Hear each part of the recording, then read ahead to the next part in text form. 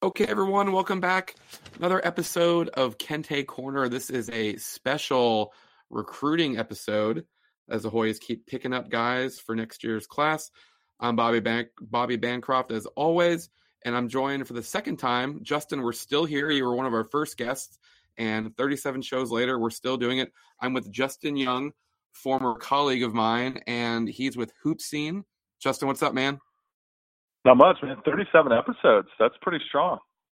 It is. It is. It was just a thought, and here we are. The people have demanded more, and we're back. Speaking of demanding more, Patrick Ewing obviously demanding more players for next year's roster after the way this season has gone with the unexpected departures. That's in the rearview mirror. And the Hoyas picked up a guy that you've been able to watch a lot, Kobe Clark, yesterday. I think he's rated as a 3-star. But I think he's one of the best available guys out there, right? He is. I mean, I've been all over the country this high school season, and I thought Kobe Clark was one of the most productive guys I saw all year down at Bashan High School at St. Louis. I've seen Kobe quite a bit. They play a really aggressive schedule, some of the City of Palms, and Georgetown assistant coach Robert Kirby was there the entire time, as was Tyler Beard, also a new commit. And we can get to him in a second.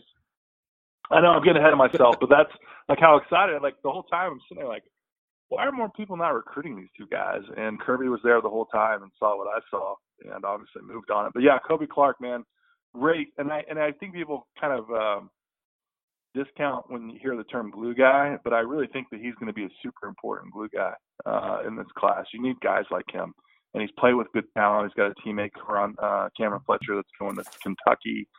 And truth be told, Bobby, there were times where I thought Kobe was the definitive best player on the floor. Not even close. Do you think it was – so is it a matter of him blowing up as a senior?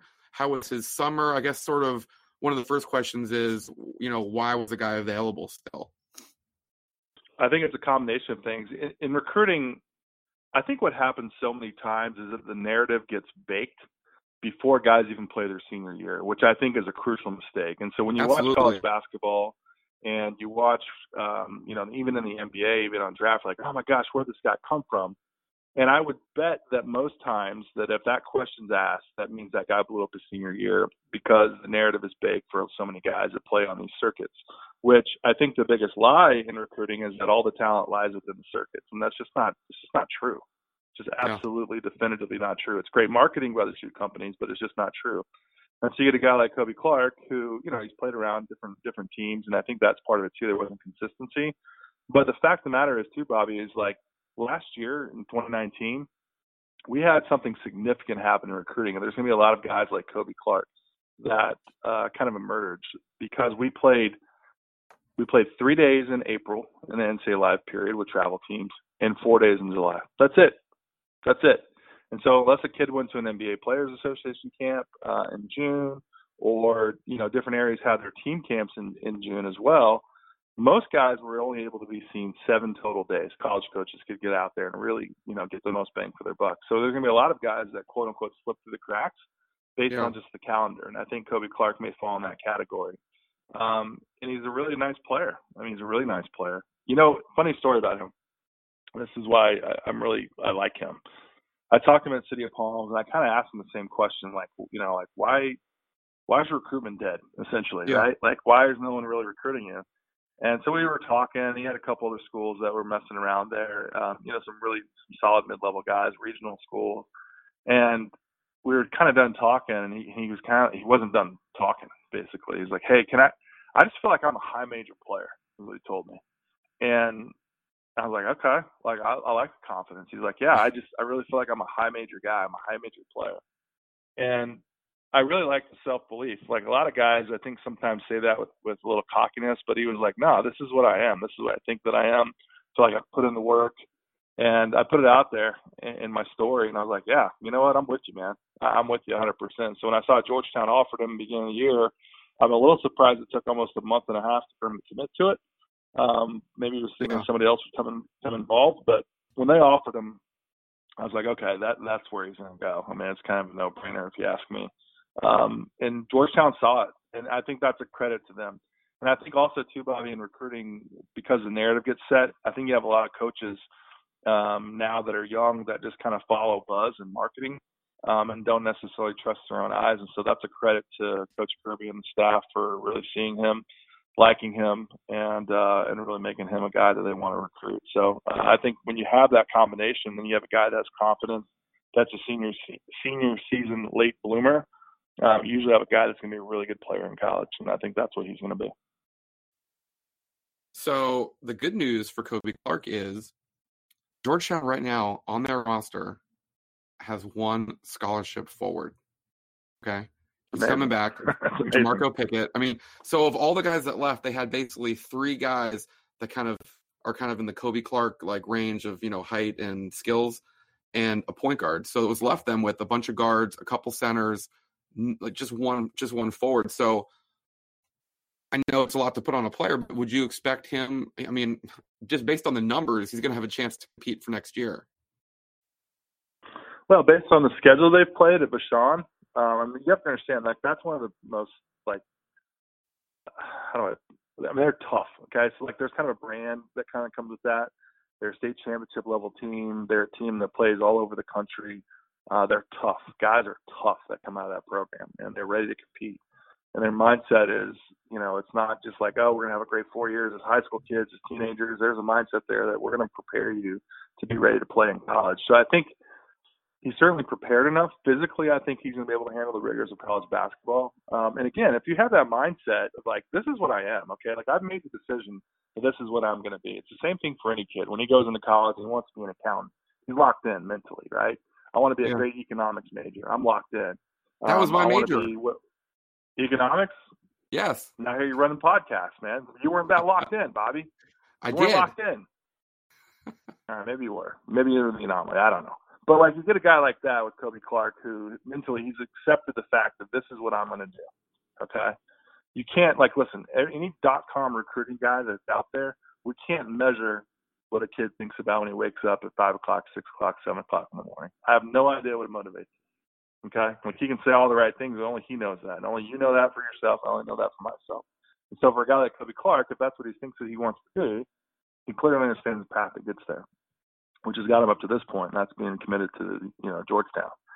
And so to your question, can he come in? Is he prepared? Mentally, I think that's half the battle.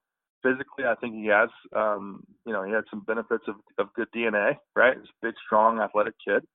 So, yeah, I mean, it wouldn't shock me if he comes in and has a really productive freshman year.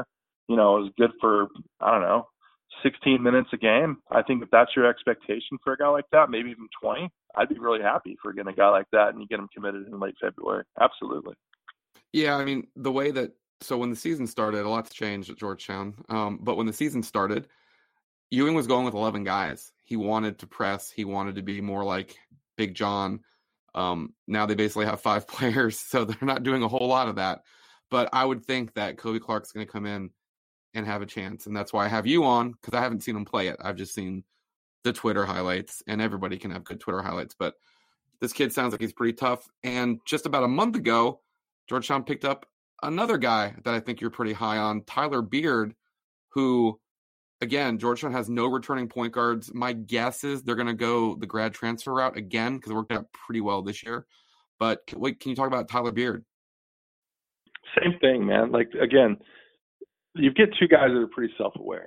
And I think that's a trait in athletes now that gets overlooked. I don't think it carries as much value as it should. And really self-aware guys, I think, are guys that really make the transition really, really, really well because they can manage the expectation. And so a guy like Tyler Beard, and talking to him also at the City of Palms down in Fort Myers at Raptor Christmas, is one of the premier event in the year of the scholastic year. He said it pretty clearly. He's like, listen, I sucked in July. Okay, I was not good. I played terrible. And he was out in the EYBL, and he played for I think it was Mean Streets, one of the premier teams out of Chicago. Was he with Mac Irvin? Maybe it was Mac Irvin. Yeah, sorry. There's two teams in Chicago, but regardless, he was pretty straight up. He's like, I wasn't good enough. And not a lot of kids will say that anymore, right? They'll hide in insecurities with talk on Twitter and all these highlight tapes. And all this, yes, it doesn't matter.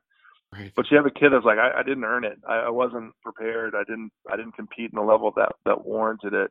And he came out, and Whitney Young, also a team that will play anybody, anywhere, which I don't think you understand the value of that either.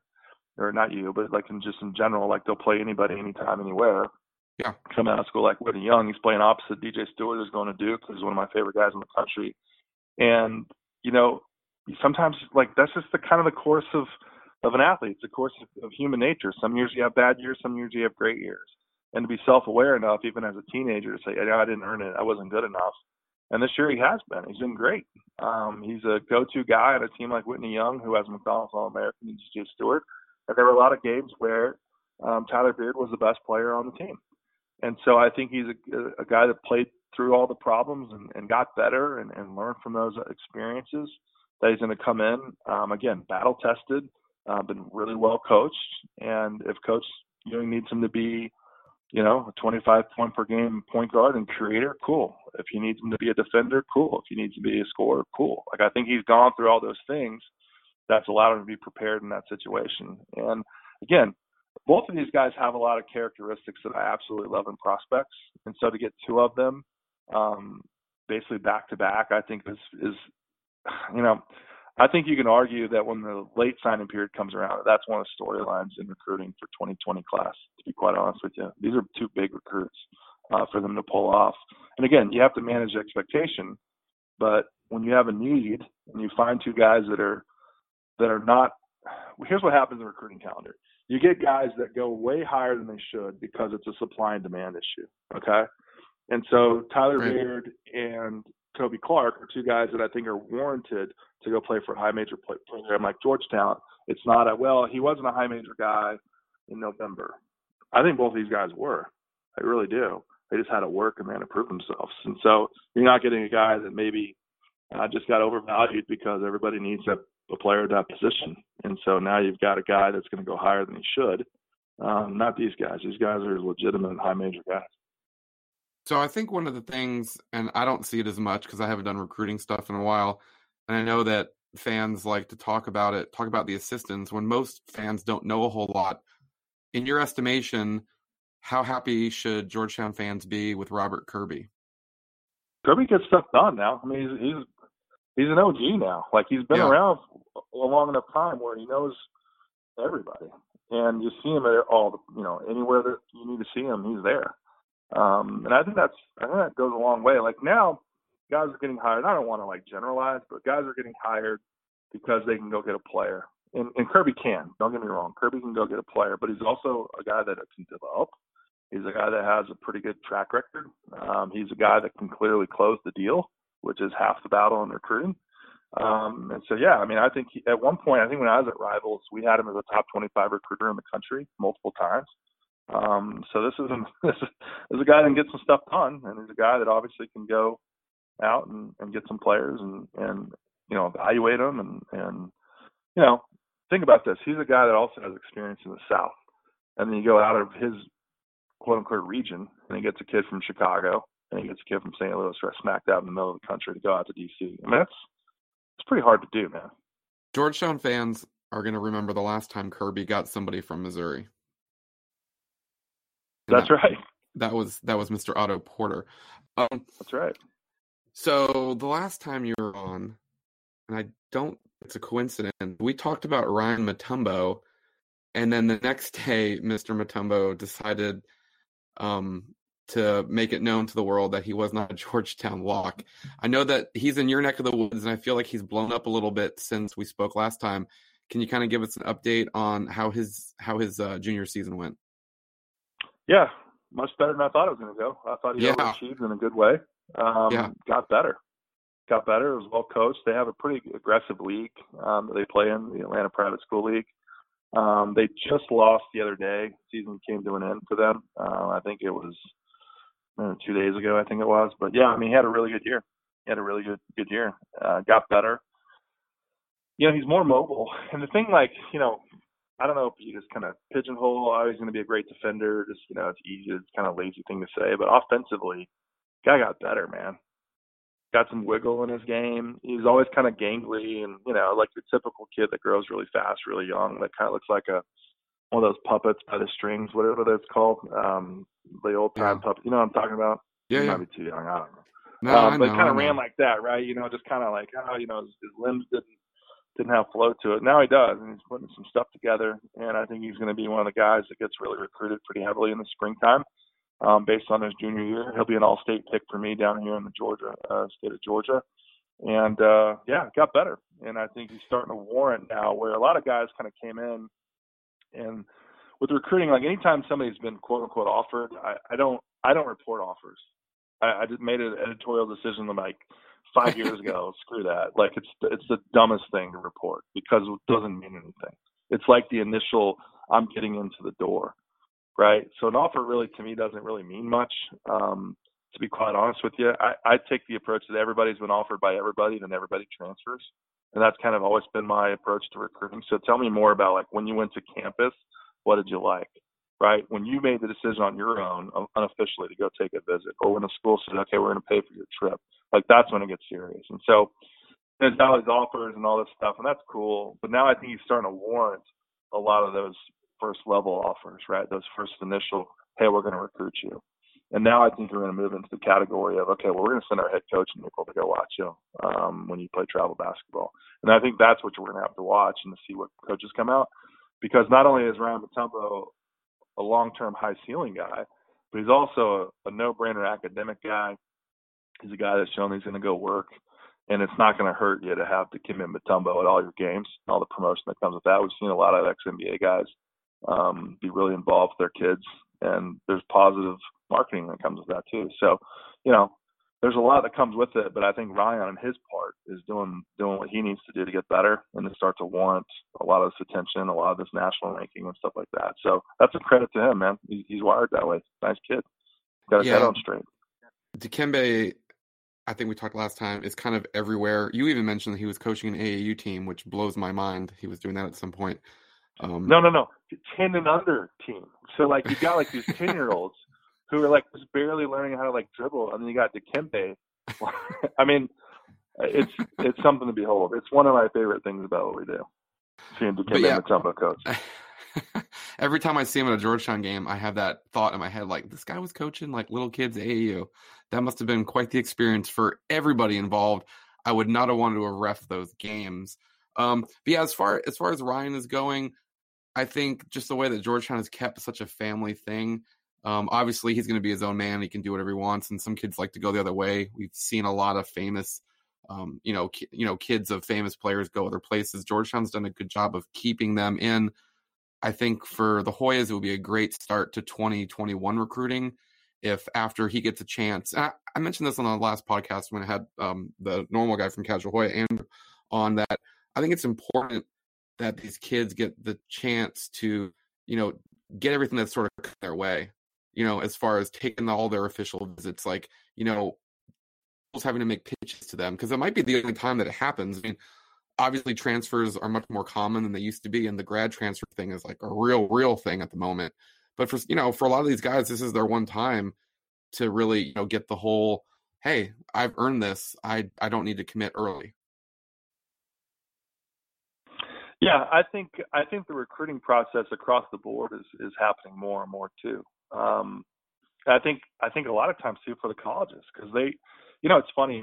I take more phone calls on, hey, who are you hearing that's transferring, than I do, hey, who did you see this season that's going to be good for us? And so like you almost have to you recruit for the now, and then you're almost recruiting like intelligence files, or you're building intelligence files for recruiting 2.0 when they transfer. And again, it goes back to my theory. Everyone's been offered by everybody, and everybody transfers. So you just have to go through it twice. Yeah, on the Big East conference call yesterday, Patrick Ewing talked about. He was asked what he thought about the new proposed rule that you get a one-time transfer at any point, and you don't have to sit out. And he said he hadn't really thought about it. And obviously, he's only been coaching 3 years on the college level. But he said, I hadn't really thought about it, but it seems like it's going to be the really the wild, wild west. And I'd say right now, I'm not for it. It sounded like maybe he was speaking from experience, saying, people are always talking to people anyway. And if it was, they could jump right away, like increase it. If it happens, listen, I'm all for players' rights. I'm a of course players' rights guy. But if it happens, if you're a mid-major, low-major coach, and you've got a guy that's legitimately good, okay, Yeah. that's good for your level, you can forget it. Forget it. Because that guy's going to get plucked away. We've seen it already. I've seen so many guys who are like all-conference freshman team that immediately leave.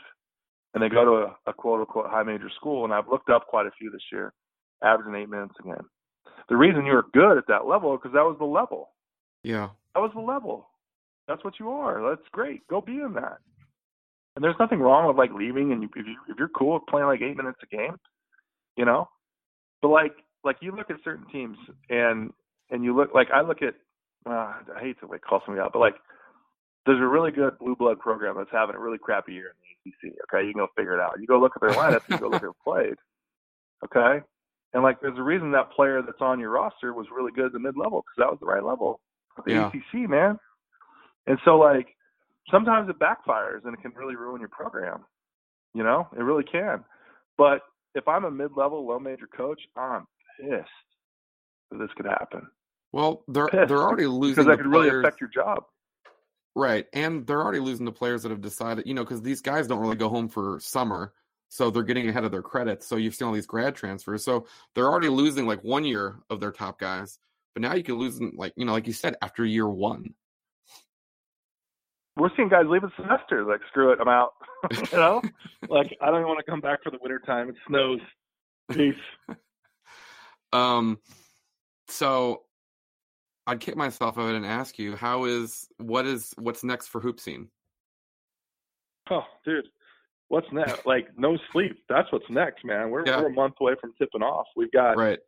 How about this? So, just a little background. So Hoop Scene, we're an independent event operator. Okay. So like Georgetown fans that really remember stuff like Charlie Weber Invitationals that was on the campus of Georgetown and stuff like that. Like we run really large scale stuff like that. It's not sponsored by any shoe companies. And so for us, we run really large scale things during the NCAA period. And so we're going to run a convention center event. We're going to like 20 plus courts down in Raleigh, North Carolina.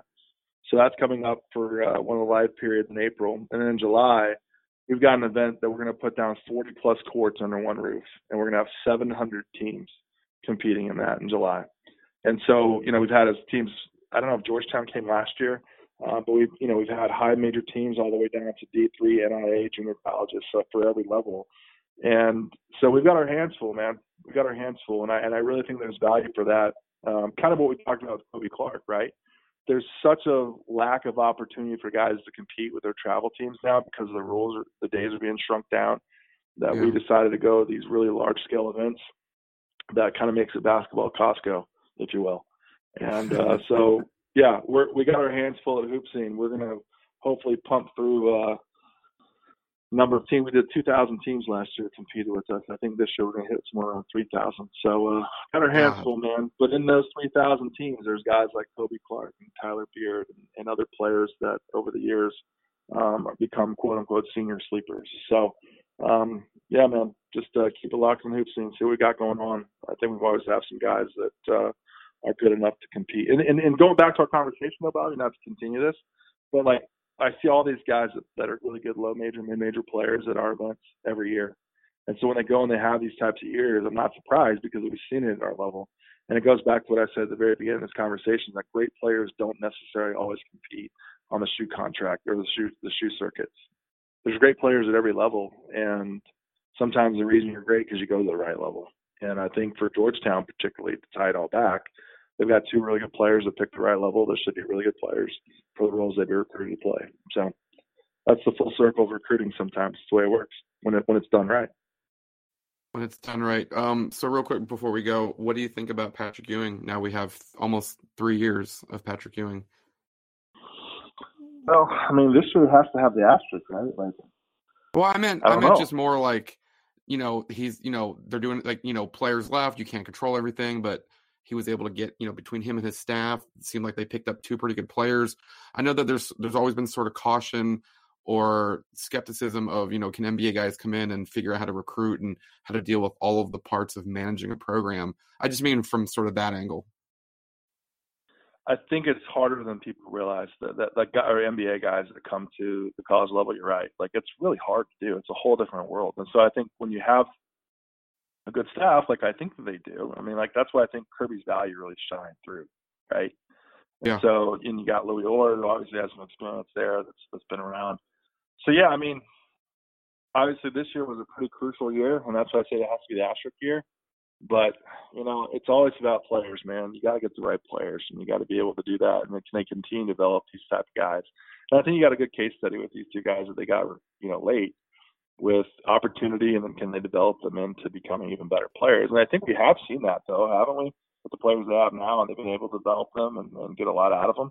That's a credit to them. But, yeah, I mean, compared to some other guys that have come to the NBA, I think you can say that Ewing's done a pretty good job.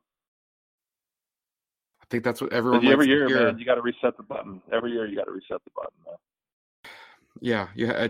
I mean, I don't just the idea of never being able to stop recruiting is just like, wow. And I think that that's something most people don't necessarily really think about. Like you said, like that's really, really hard. And even though Georgetown coaching, yeah, even though Georgetown's obviously a name and it's you know, it's been one of the higher profile programs for a long time, there's still like these, you know, there's these, obviously there's a list of schools that you're always kind of behind no matter what. So then you figure out, is it worth it to recruit this kid based on like other schools that are like going to get him? And, you know, but then there's the ego thing of, well, I think I can get a guy like that. So, you know, just like you said, for Hoop Scene, you guys don't have enough time, or, you know, it's be here. I'm sure just allocating the time about which recruits make the most sense. It seems really daunting. Yeah. And it's hard now because you have smaller days. You have a smaller calendar. You got to be smart. You got to be really smart. So when you see, and maybe they got lucky this year. They got two guys that you see in the same trip. Yeah. You know, where a lot of times you go to high-profile high school tournaments and most guys are committed, and you go snag two of the best guys that are available. I mean, I'm telling you, man, that's one of the biggest recruiting stories of what will be the spring signing period. I really believe that. Those are huge recruits.